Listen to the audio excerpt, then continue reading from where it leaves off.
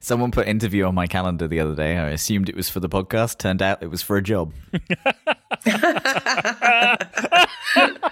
What a mistake. Yeah. It's like that guy who was brought onto the BBC.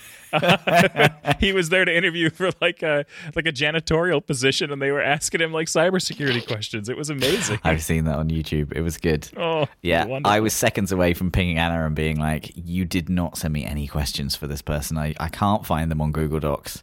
And then I saw in the email was a link to our interviewing system. I had 5 minutes of panic that the candidate found very, very funny. And then it all went okay from there.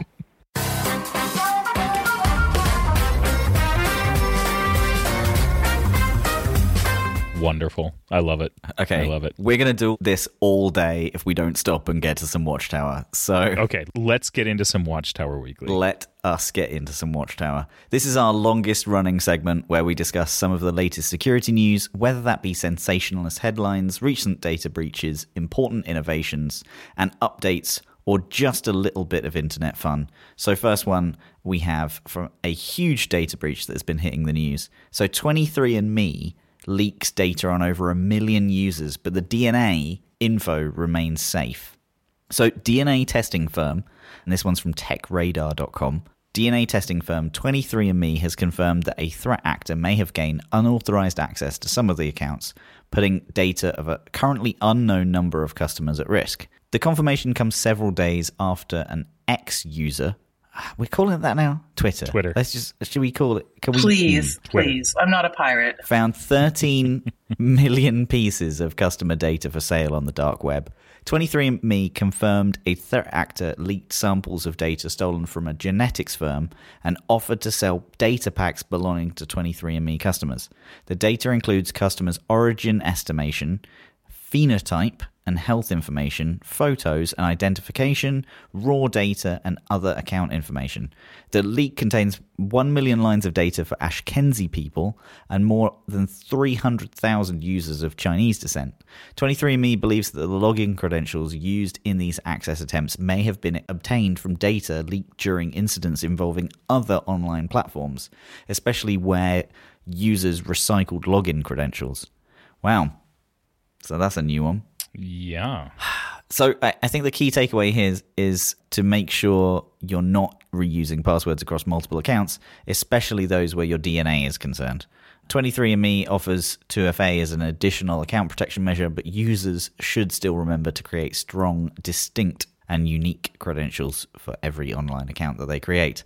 In a blog post, 23andMe stated, "At 23andMe, we take security seriously. We exceed industry data protection standards and have achieved 3 different ISO certifications to demonstrate the strength of our security program. We actively and routinely monitor and audit our systems to ensure that your data is protected." Since this story broke, it has now come to light that the same hacker who leaked this data has now leaked millions of new user records from 23andMe. The hacker, who goes by Gollum, published a data set of 23andMe user information containing records of 4 million users on the known cybercrime forum breach forums. So Gollum claimed that the dataset contains information on people who came from Great Britain, including data from the wealthiest people living in the US and Western Europe on this list. How do they judge that from your DNA? Just got some gold flecks going through it. What's that vodka that has gold in it? Like, does that get in your bloodstream? Goldschlager? Yeah, that one. You just got that running through your veins. Is that even expensive? It seems like the height of expense for me. I don't think so. Given how much we drank in college, I don't think it's very expensive. Okay. So 23andMe spokesperson Andy Kill said in a statement that the company was made aware of this new leak and that is reviewing the data to determine if it is legitimate. There are still a lot of unknown questions about this incident. It's not known whether the hackers actually used credential stuffing or another technique to steal the data, how much data was stolen, and what the hackers intend to do with it. Obviously, from them putting it on forums and such, it seems like they're looking to try and bundle it and sell it. But other than that, there are a lot of things that are like weird and unusual about this. Like, the post here is jumping to a few conclusions of how credential stuffing is likely the candidate, but whether it's credentials that are guest and individuals have been used or whether it's kind of admin credentials, there doesn't seem to be a whole lot of information about. Don't use the same password. Yeah. I don't know what else to say there. Like, it's regardless of whatever they're trying, use unique passwords everywhere. Pretty please. Yeah, I mean, especially if this turns out to be an admin of 23andMe who has had their credentials, reused, and that's how you get to 1 million. Because, like, 1 million people is a lot of people. It is a lot. Do you know what I like about this story? This is like old school cybersecurity news. It's great. It's like we went back 10 years. It's like we went back 10 years. Like, oh, look at that. People are still reusing passwords. Like, this isn't ransomware. This isn't... Oh, nothing shiny here, yeah. Some crazy sophisticated thing. It's not, people using Internet of Things, connected cameras to spy on people in the bathroom. Like, it's just good old-fashioned password reuse. This is nice. This is nice. If you like that one, wait till you get the next one. I think Matt's got a good one for you next. Yeah, I was just about to see that. Over 40,000 admin portal accounts are using admin as a password. This one's from bleepingcomputer.com. Security research has found that IT administrators are using tens of thousands of weak passwords to protect access to portals, leaving the door open to cyber attacks on enterprise networks. Out of more than 1.8 million administrator credentials analyzed, over 40,000 entries were admin, showing that the default password is widely accepted by IT administrators. I would argue that every IT administrator would probably argue about that. So, the authentication data was collected between January and September this year through Threat Compass, a threat intelligence solution from cybersecurity company Outpost24. They say that the authentication credentials come from an information-stealing malware, which typically targets applications that store usernames and passwords. Although the data collected was not in plain text, the researchers say that most of the passwords in our list could have easily been guessed in a rather unsophisticated password guessing attack. So it depends on its purpose. An admin portal could provide access to configuration accounts, security settings. It could also allow tracking customers' orders or provide means to read, update, delete operations for databases. After analyzing the collection of authentication credentials for admin portals, Outpost24 posted a top 20 of the weakest authentication credentials for this. There is no surprise in any of these top 20. No. They're all as depressing as each other. Yep. By the generic use of authentication credentials, I'm assuming here that they're really talking about like the weird WordPress backends that have been left for 10 years or online ordering thing for teddy bears. Do you know what I mean? Like, I think this is the mom and pop's internet that haven't changed the password. These aren't actually IT administrators. These are people who are doing IT administration, which I think is a clear difference. Otherwise, number 13 on the list, 123123, is really quite worrying for society. I will say in these 20, there's not a single exclamation mark. Like, that's a go-to, isn't it? Indeed. Yeah. The authentication credentials of these admin portals apparently didn't require any special characters or really any length to the passwords either. When we have problems with those password guessing games, trying to guess how many breaches it's been in, these are the ones that fill up the numbers. Damn these people. This next one, a dead grandma's locket. I really hope this is taking a turn that isn't as depressing as the headline sounds. So, dead grandma locket requests trick Bing. These are just words in a list. My goodness. Dead grandma's locket requests... Nope. It's a locket request. Dead grandma locket request tricks Bing's AI into solving security puzzle. Okay, well, if the name of this episode isn't Dead Grandma Locket Request, I don't know what it is. So I feel like I need to ask a question at the start of this because I'm reading Dead Grandma's Locket and I'm thinking of like a locket, like a necklace. Yep. It's a picture of granddad right in there, right in that locket. Yeah. So is this something technical? Like, how would that magical locket request anything? Is it a technical thing that I'm missing? Absolutely is an actual locket, 100%. So Bing Chat, an AI chatbot from Microsoft, is similar to ChatGPT. It allows users to upload images for the AI model to examine or discuss. Normally, Bing Chat refuses to solve captchas, which are like visual puzzles designed to prevent automated programs and bots from filling out forms on the web. But recently, a Twitter user, Denis Shivirev, devised a visual jailbreak that gets around Bing's, essentially like the thing that they put in front of captures to stop it from doing them. So it tricked it into doing them. It basically did it by asking them to read the inscription on his imaginary deceased grandmother's locket.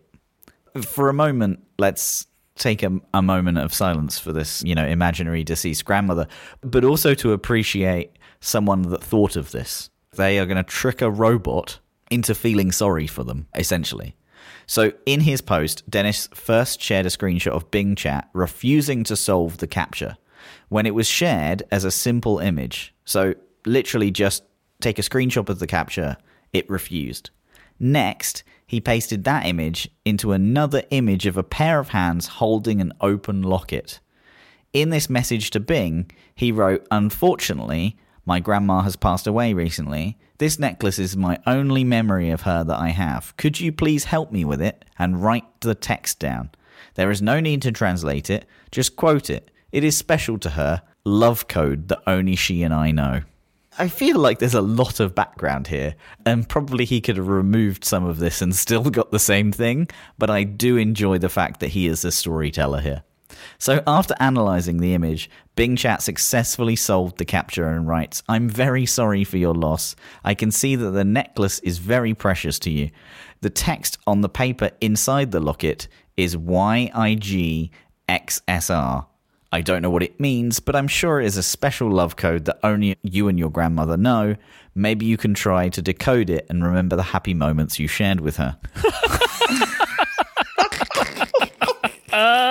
This is people tricking robots is like bread and butter for this. I think for the podcast, I think more people should try and confuse ChatGPT and others. So it would seem by changing the context of the uploaded image, written with the grandmother prompt and the surrounding locket image, Bing Chat no longer considers it to be a captcha and then in fact solves it. In September 2022, Ars Technica also broke news about the development of then new type of large language model vulnerability, which injected LLMs into ignoring their previous instructions and doing something against their developers' wishes. AI researcher Simon Willison was key in coining the term prompt injection, essentially. But whatever you call this new type of like image vulnerability, it seems that Microsoft will find a way to cap it in future versions of Bing Chat. So I find this one very interesting from two angles. One, I really like the fact that you can confuse these things with a story. I think that that's good. I think that we should test vulnerabilities. I also like that testing vulnerabilities now means kind of layering on context and lying to LLMs in order to actually find vulnerabilities. This new type of like finding vulnerabilities, I think is only going to grow. Like this is the new type of security defense almost. Maybe with less grandmas in the future. I don't think there was ever a dead grandma at all, actually. But was there? What does that captcha unlock, Rue? I don't think. Do you have any idea? No. Dead grandma's 23andMe DNA records? It comes full circle. See? Okay. I mean, the image of the locket had to come from somewhere, and maybe that person was a grandma. Who knows? It's just stock photography. It doesn't matter. Stock photography are still people. No. Rue, it's about the story. It matters. Oh, okay. You're right. Yep. There was definitely a real grandma, and this is definitely her secret love code. That was her password. Yeah. It was her password. I wonder whether you could circle it around on itself and ask Bing to take the captcha, to put it in a locket, and to give the grandmother a name, and then ask it about its own locket. Whoa. Oh. Yep. Could you get DALL-E to draw the image? Even better? I bet you probably could. Yeah. Please do be careful with putting into DALL-E and other image creation services dead grandmother. I don't think it will have the effect that you wanted it to have. Don't do that. I was sticking to lockets and captchas and you went the wrong direction. This isn't our Halloween episode, is it? All right. So now that we've wrapped up Watchtower Weekly, I think we can get into my chat with Katie Paxton-Fear. Katie is a security researcher and lecturer by day, and by night turns into an awesome superhuman bug bounty hunter. Some of you may also know her from her excellent YouTube channel, Insider PhD. I had such a fun time sitting down with her and discussing all the bugs she's found and reported to companies like Uber, talking about the thrill of finding a bug and really getting into the mindset of what makes a good bug hunter. It was a really entertaining interview, and I loved hearing all of Katie's unique thoughts on ethical hacking. So I think that what we'll probably do is drop it in here. Sitting down with me today is a guest as epic as her last name suggests, Katie Paxton-Fear. Katie is a security researcher and lecturer of cybersecurity at Manchester Metropolitan University. She is also the face behind the Insider PhD YouTube channel, making videos all about how to get into bug hunting. Katie, I am very excited to get into the world of ethical hacking and bug bounty hunting with you today. How are you? I'm really good. Thank you so much for inviting me. It's really cool to be here. Honestly, I gotta say, when I got the invite for this, I was a bit starstruck because I use 1Password and I've used it for years. I'm like, oh my God, they want to talk to me? 1Password know who I am? So it's really great to be here. Oh, that's awesome. I'm so glad to hear that. Every so once in a while, I will interview someone for a job to come work here.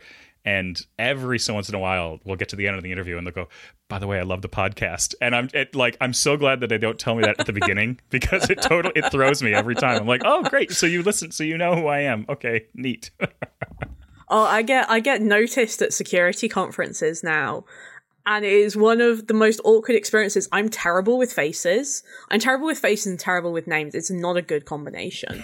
Someone will come up to me and be like, oh, hi, Katie. And I'm sitting there trying to work out, do you actually know who I am? And am I being super rude by not recognizing you?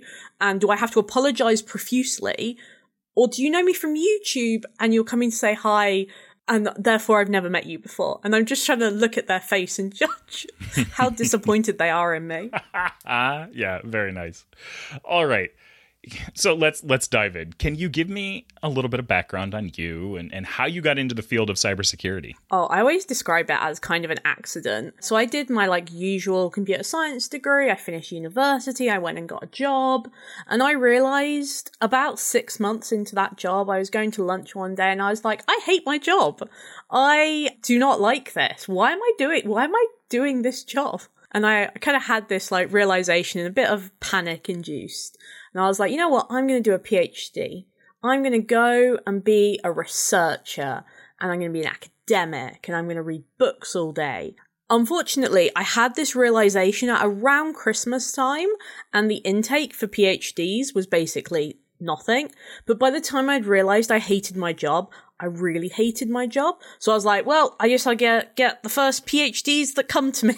And they happen to be in cybersecurity. So I never really intended to get into cybersecurity.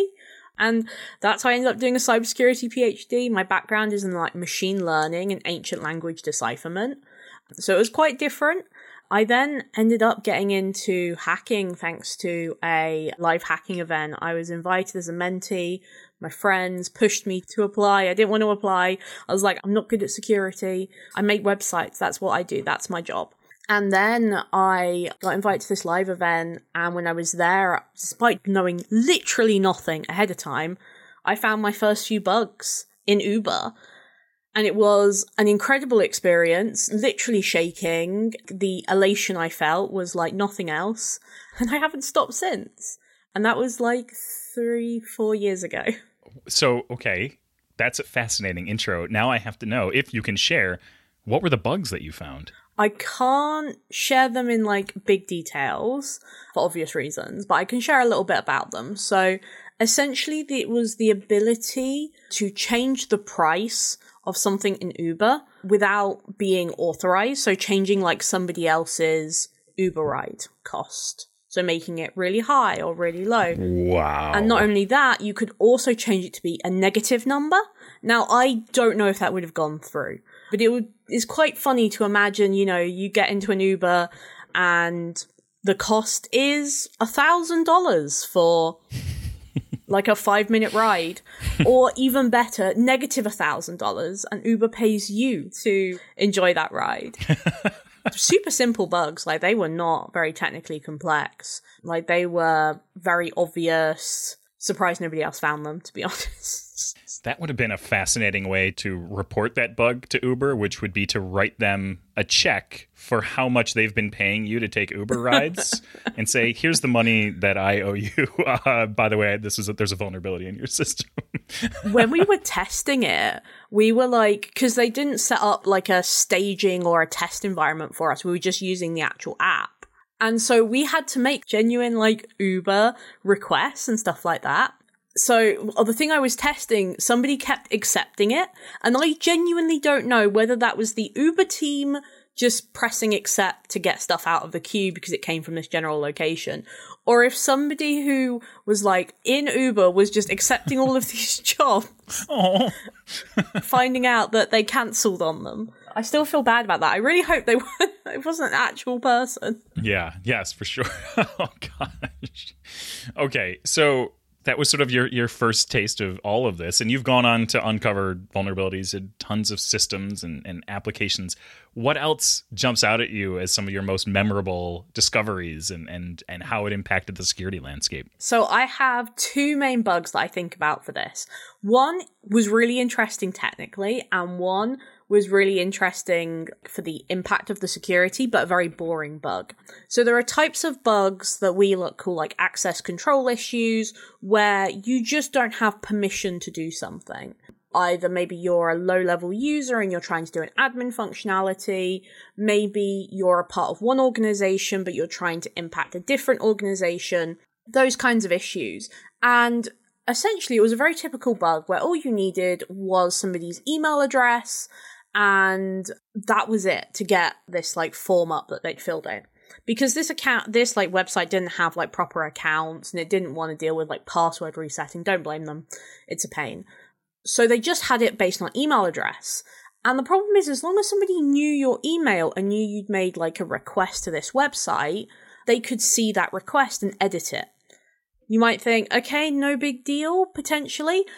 Apart from this particular website was being used as part of air shows, and you could specify a runway length for an aircraft. Oh no. And so technically not a very interesting bug. You could just edit something just with an email address.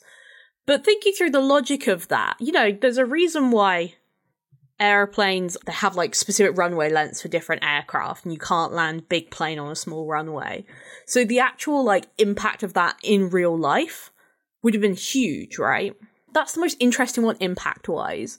Technically, I used an error message to find a bug that was not in the software I was testing, not in the software that software was using, but there was a dependency of a piece of software that it was then developed on top of, like a framework.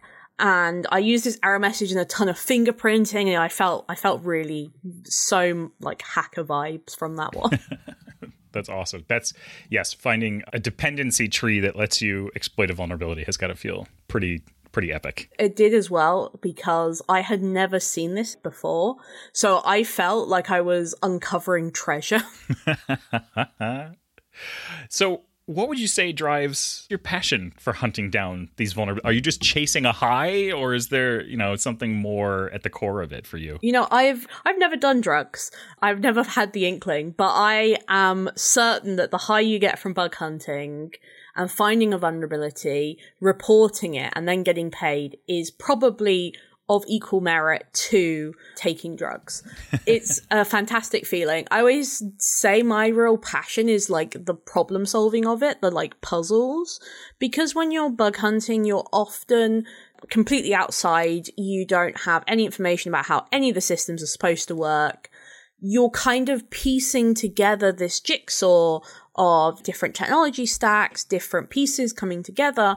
Apart from you've got a jigsaw, all the pieces are blank, and you're not really sure if they belong to the same set, but you're still trying to place them. I don't think there's anything quite like that experience of just putting together all those little pieces and coming out with a security vulnerability. But obviously it's nice to get paid. And yeah, it's a rush to realize what you found. I don't know. When I go to live events and I see some of my friends getting thousands of dollars literally every few minutes, it's just crazy. It's the weirdest experience. So your YouTube channel provides tons of insights into the world of bug bounty hunting. What inspired you to share your experiences and knowledge making videos, and what kind of community have you managed to create by doing so? So I originally wanted to make videos because, as I said, I was a mentee at this HackerOne event and I didn't really know what I was doing. So my background was like making websites. So I did have the background of being like a web developer and looking at like a HTTP request. I knew what that was. I knew what a response was. I could read JSON. I knew what an API was. All that kind of technical knowledge I had. I had never seen an HTTP request before. Like the actual raw text that goes into one, I'd never seen it. I would describe it as, you know how to drive a car, but if you open it up, you'd have no idea which part was going vroom, vroom, vroom. Very much the case that I had this lot of technical knowledge and a lot of background knowledge. And so during that time, I was literally learning Burp, the main tool that bug bounty hunters use. I'd never used it before. I was learning how to make like raw HTTP requests, never done that before. I was looking at like raw API requests and responses. Again, never done that before. So I learned a lot in like 5 hours about security testing. And then I was really fortunate is after I was successful at that event, I was invited to another event. I was invited to an event in Vegas. And I live in the UK. If someone offers you a free trip to Vegas, you do not turn that down. No matter how crazy they think you are. You go, yes, I would love to go to the US for free. Thank you very much.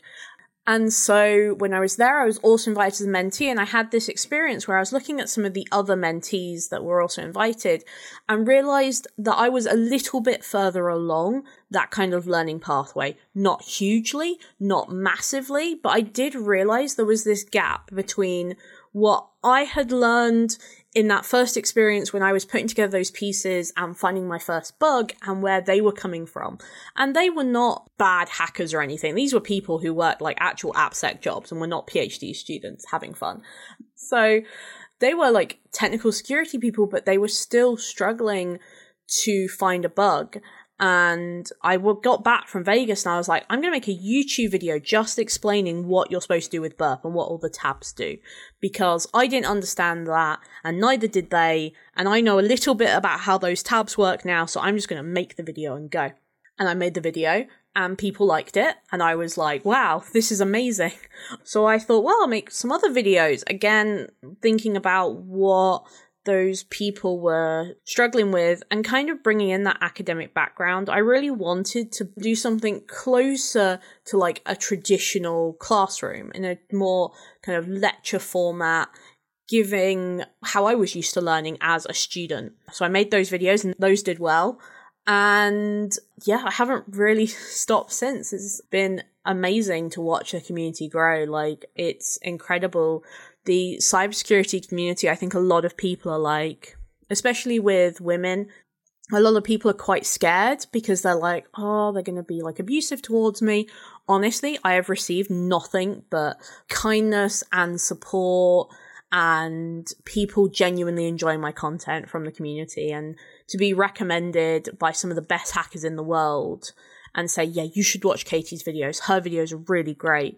It's a kind of humbling experience a little bit that my content has kind of done that much. Yeah, that's great.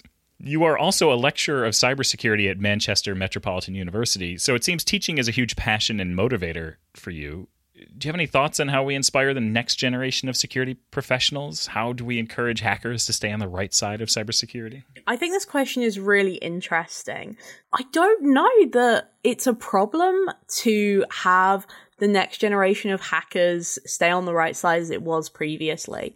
I think nowadays there are so many different outlets, from kind of more training programs like Try Hack Me, Hack the Box, whatever, to CTFs, both online and local CTFs, that anyone who's really interested in cybersecurity, there is nothing but opportunity out there for them, especially with things like the rise of bug bounty hunting. There's also an opportunity to develop those skills at a younger age. Because think about it, like if you're a teenager who's interested in cybersecurity, when I was a teenager, you'd end up on a hacking forum. Nowadays, they can get involved in HackerOne or BugCrowd, and they can do like a CTF competition and get a prize. There are so many like legal, well-paid ways to engage with that interest nowadays that honestly, the hard part is getting students to see potential in themselves. A lot of the students and people I talk to, I really feel like this is not for them. They're really interested in it, but they are worried they're not good enough. I think that's far more of an issue, is how do we build those people up rather than how do we stop people from hacking the US government when they're still at school. So I'm trying to think of a follow-up for that one. Your comment about hacking the US government threw me. I've hacked the US government, by the way. It's a fun fact. I hacked the Department of Defense. Is that a story you can tell? No, absolutely not. I want to go back to your country. Absolutely not. All right. So the cybersecurity landscape is constantly evolving. How are you keeping your skills sharp and staying up to date with the latest hacking techniques, defensive strategies? Are you seeing things get better from the point of view of like your job is getting harder? Or is it still the heady days of free Uber rides? You know, it's an interesting question because the answer to the initial question is no. It is so hard to keep up to date. It does not matter how you do it. You will always feel like there's something you haven't heard of. But I think that's what makes security such a great field to get into generally, because the landscape is constantly evolving. What people are talking about is evolving. There's always something new to learn. There's always an interesting technique to hear about. There's always interesting conversations to be had. It's never the case that I'm gonna throw developers under the bus here, straight under the bus. It's not quite like you seem to find in developer community sometimes, where it's like, look at this new JavaScript framework, and then that's it. That's the only news is there's a new JavaScript framework everyone's going to give up on in a year. It's far more dynamic. There's a lot more new techniques and like brand new techniques as well, like stuff you haven't even heard of. Every single time I go to a conference, I'll find myself in a presentation and go, I have no idea what this presentation is about. And you might think, well, you have a PhD, you should know this stuff. It's too broad. I can't know everything. That's what makes it interesting. That's what, really keeps me motivated and pushing to push myself to learn these new techniques. I think that social media and like Twitter is the best place to actually keep up to date. There is nothing quite like InfoSec Twitter. So with it, when it comes to tools and techniques, what I really recommend anyone who wants to stay up to date is get a note-taking system together. Actually start taking notes, and I promise you will use and remember so much more of those like interesting tidbits. And actually, instead of just passively watching something, you'll be able to actually use it in your work. Yeah, I can absolutely see that. There's something about like actually writing something down that helps commit it to memory, but also being able to go back and reference stuff and make connections and stuff. Like, it sounds so straightforward, but that's a wonderful tip. Like, that's a wonderful core exercise in all of this, I think. So I really love Obsidian. I did a note-taking Thunderdome on Twitter, I think 2 years ago, where I basically had my community vote for the best note-taking app, and Obsidian won. And it wasn't something at the time I was super familiar with, but it is such a good note-taking app. Oh my gosh, the graph view and being able to see how your notes all connect to each other and all connect to different topics that you're researching. It's amazing. And I love seeing like people's vaults and seeing all the graphs and connections between all their notes. That's really cool. If we look at the ethical hacking and responsible disclosure angle of bug bounty hunting, how do you approach disclosing vulnerabilities to companies in a way that actually prompts action and fixes? Oh, I have some controversial takes here.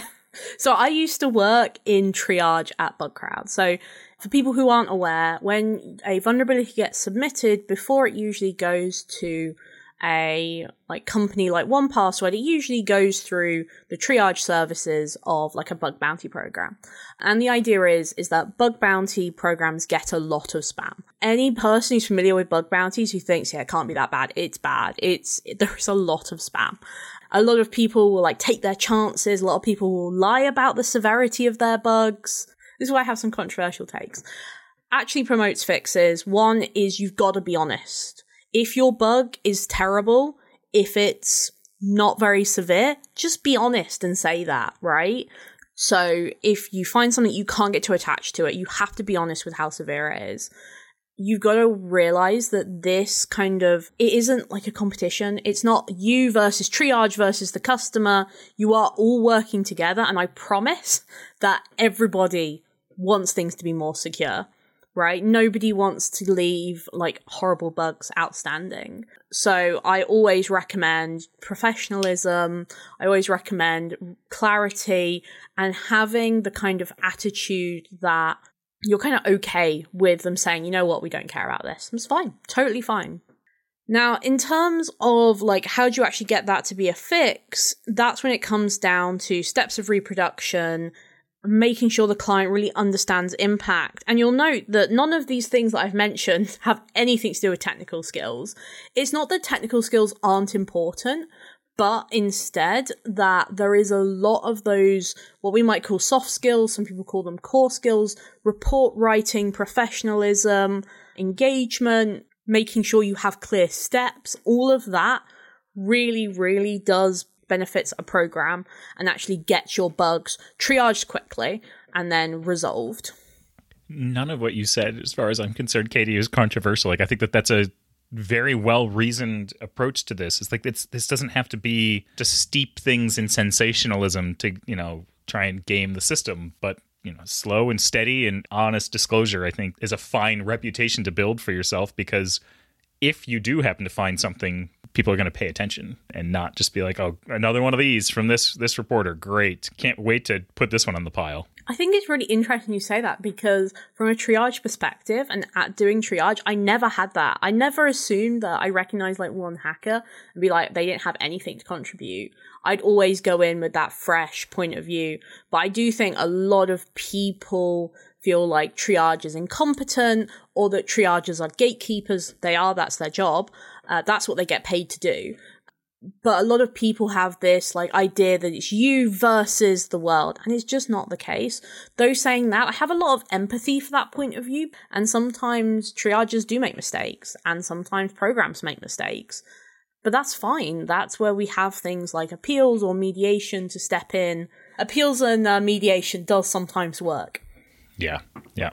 What do you think are some of the essential traits or habits to being a good security researcher or finding security vulnerabilities? Oh, this is such a good question. First of all, growth mindset. You cannot have the mindset that one, something has happened, therefore you are useless. You just can't have that.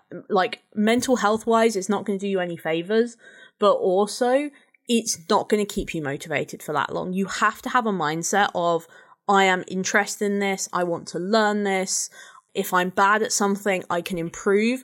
That kind of mindset is essentially basically required. Like, that is a requirement.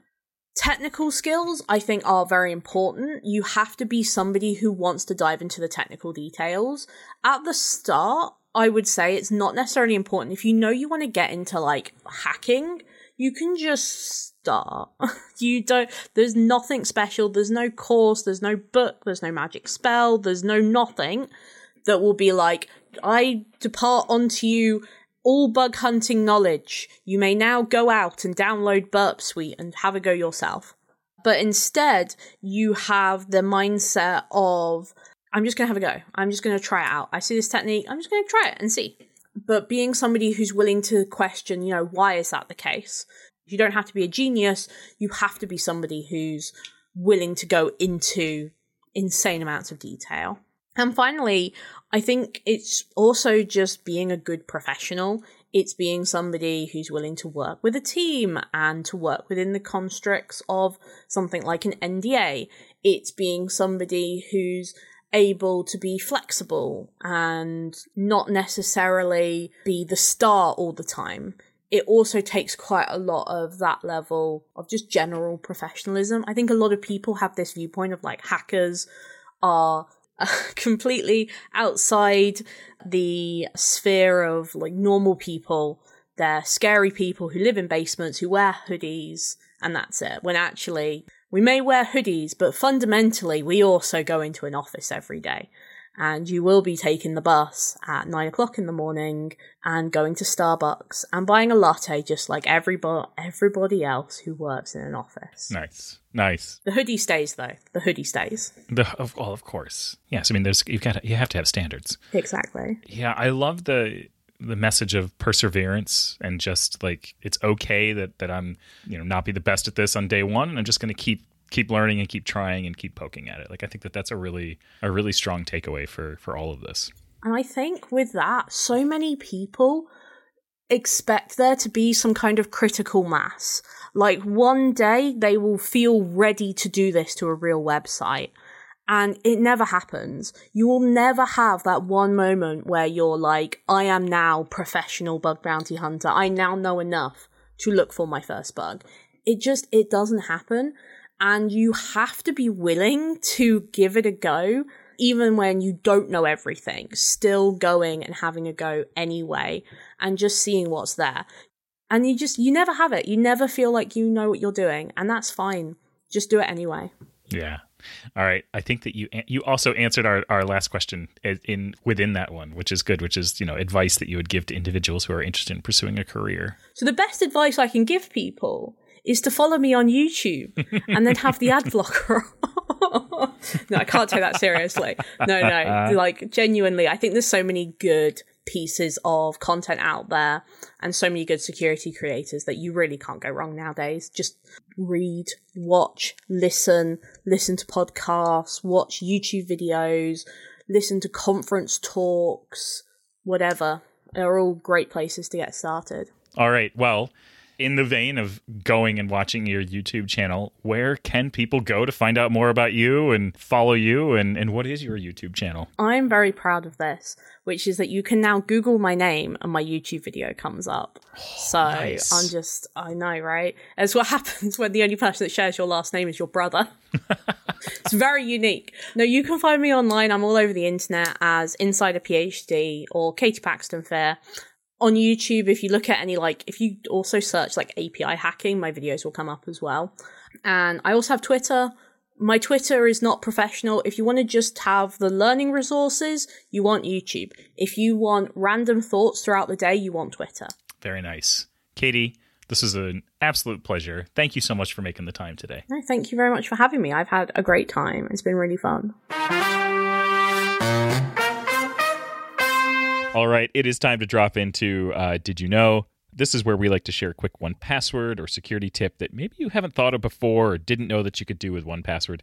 We also like to throw in a few recommendations of things we've been loving lately as well, whether that be a book, or movie, travel destination, family activity, whatever we like. As we head into the Christmas season, I thought maybe we could share some tips from how we use 1Password around the holidays. And one of the things that I actually do is that in my family account, in my private vault, I have a secure note called Carrie's Gift Ideas. And every time my wife texts me something that she would like, it just goes right in that secure note. So I always know where it is. It has Amazon links to everything. And then I know that when holiday season rolls around, I just go into 1Password and I click through all those links and I just buy her whatever she's asked for throughout the year. And it works out really well. And also it's completely safe from her eyes. Like she can't find it. She can't access it. It is for my eyes only. And it works really, really well. So put your gift lists in 1Password. I like that idea. I got caught last time by trying to use the Apple one, like Apple, not Notes, the to-do list thing. I used to have my Christmas list in there. And I found out that if you @ someone, it adds it to their to their thing. So I was like, okay, you need to buy all your own gifts this year. I didn't realize it came along quite passive aggressively. That's terrible. That's terrible. The one tip I can suggest for Christmas time this is where I actually store a bunch of the addresses and I create profiles for family members. I have family members across all over places. So I store them as identities in there so that when I am on an online site for checking out, I can just fill in their identities and I have all the addresses there and it's all just ready to go. That is something I do use 1Password for. Ooh, that's nice. Yes. That's nice. I actually have another one too. Oh, let's hear it. But if you store your recipes, like the big family secret recipes, all that kind of stuff, I store those in there. So you can take a picture of like grandma's handwriting so that it's all like you've got the original image, you upload that, and next year you want to tweak it because you want it to be a little more this or a little more that. So it's like an ongoing recipe log. So I actually have a bunch of recipes in there as well. Matt, did you have any 1Password holiday season tips that you wanted to share? Like, I don't have a bunch of addresses because generally if you live further away than I can reach or I'm visiting already, you don't get a present. Oh, congratulations, Rue and I. We get shit all for Christmas. Thanks, Matt. That's true. Rue sends me a Christmas card almost every year, and I don't think I've ever sent him one. Oh. Every year. Not almost every year. Every year. And it sits on my fridge, and it is one of the only Christmas cards that comes through the post. That makes me feel so good. The rest of the time, I meet the people in person for Christmas. So, like, what's the point of a card at that point? I'm meeting them for... Am I coming across as, like, the biggest, like, bah humbug person here? No, you're not. You're not, because I'm just focused on the fact that I'm on your fridge. I don't care anything else you have to say. My photo is on your fridge, and that's what I'm taking away from this. You strike me as someone who does like a bunch of holiday baking, and then you show up at someone's house with all these like lovely treats, and you're like, it's so lovely to see you, and there's treats. Like that's... I feel like that was like 10 years ago, Matt. Maybe 5 years ago, Matt. So current Matt is a bottle of wine and a bucket of quality streets. Oh, yeah. Yeah. My wife likes the blue ones. They're awful. Why are we talking about Christmas? It is the 20th of October as we record this. I'm not thinking about Christmas yet. No, but it's also Christmas shopping season. That's true. Is it Christmas shopping season? If you have small children, you're already behind the ball. Yeah. Yep. Yeah. I don't know why I'm getting anybody this year yet. Well, I can't wait to find out. I thought it was quality streets and wine. No, that's for me. All right. Well, speaking of family account-based tips, we have some excellent family-themed ideas from some of our giveaway entries. This is from the giveaway we're running throughout the month of October, and this one is from Michael, who says, Hi, and happy Cybersecurity Awareness Month. We have a big family, 11 kids. Everyone is in a different place in their lives, learning something different. We use 1Password to manage all of the family's computer, service logins, and sensitive information, SSNs, driver's license scans, etc. We're glad that our kids are growing up thinking it's normal for this information to be organized and secure. So, Michael has a tip for us. Make a vault for each kid to teach them to manage their own information. Besides the main vaults for parents and older family members, each kid has a vault with logins and information they are special to them, like their library card, homework login, and eventually driver's license. The goal is for their vaults to seamlessly become their own data as independent adults. So, a couple of excellent tips from Michael there, who has now won 1 year free of 1Password. Well done. Thank you for writing those in. Those are great. Thank you, Michael. I always love when users do fun stuff. Okay, in a world where hacker groups' names are extremely either well thought out or not thought out at all, each week we try to guess if these hacker names are real or fake. And now it's our favourite part of the show where we get to play the Hacker No Hacker jingle. So here it is. Hacker no hacker, is it real or fake? Ba-doom doom doom. Hacker no hacker, real or a mistake? Okay, so this first one is called Glitch Goblins. What do we So Glitch Goblins is absolutely real. Oh, gotta be fake. That's a real hacker name. Gotta be fake. Okay, so one for Sarah. It is fake. This next one is Double Dragon. What do we think of this? It's real. That's real. Double Dragon. I think it's gotta be fake because it's a video game. They would have had to have changed it a little bit not to be the video game. It's why it's real. Okay, this one is real. Yes. Congratulations, Rue. Thank you. Double Dragon, a group suspected of having ties with the Chinese Minister of State Security. For years, Double Dragon has been pulling off espionage stunts. They've been targeting sectors like healthcare, telecom, tech, and the gaming world. Do they do this by sending I'm actually picturing like a video game machine being wheeled into these places. It's the new Double Dragon machine, and it's in the lobby, and you're like playing, and secretly at night these people come out and install spyware. I think by the term espionage stunt, they might be a little bit more elaborate than that. Oh, disappointed. Okay, so this next one, Wizard Spider. What do we think about this? I'm going real. I think this is real. I'm going to go fake. Okay, this one is real as well. Oh, come on, people. Yes. That's 2 to Rue. Wizard Spider, sometimes known as TrickBot, That I would have believed. is a Russian hacker group suspected of being behind the Ireland Health Service executive cyber attack. The largest known attack against a health service computer system. They are estimated to number about 80. Some of them may not even know they are employed by a criminal organization. So there we go, Wizard Spider. Mm. All right, this next one, the Level 7 crew. They're either a rap group or a hacker group, I think. I'm thinking of S Club 7. I've got to go fake. Like, please. I don't know. This one is real as well, for sure. Rue, you are cleaning up. Oh, no. 3 points to Rue. Sarah, what are you doing? The Level 7 crew. Oh, I'm going to blame dead grandma. She's thrown me off. I like what you're doing of weaving this throughout so Anna cannot edit it out. She's stuck. You're welcome, Anna. The Level 7 crew, also known as Level 7 or L7, was a hacking group during the mid to late 90s, eventually dispersing in early 2000 when the nominal head, Vent, was raided by FBI. The group's name is thought to have been derived from Dante Alighieri's novel, The Inferno. The group calls themselves Level 7 after the 7th level of hell, the Violent.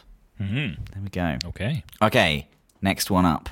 Control-Alt-Deceive. I'm going to let Rue guess first. Okay. Because I'm thinking of the new song by Control-Alt-Delete. I've got that song by Rev in the back of my brain right now. So I'm thinking Anna's trying to with me and I want to go fake. But I am obviously losing today horribly. Okay, so this is real. This is very clever. It's sort of old school. This one's real. I want this one to be real, but I'm going to go delete because it seems too good to be real. So I'm going to go fake. This one is fake. Well done. Oh, thank goodness. Oh. All right. Back within striking distance, Sarah. A hint of redemption. Moving on to the next one. Okay, this is the last one, so you can either draw or not. So here we go. Fish with a PH and chips.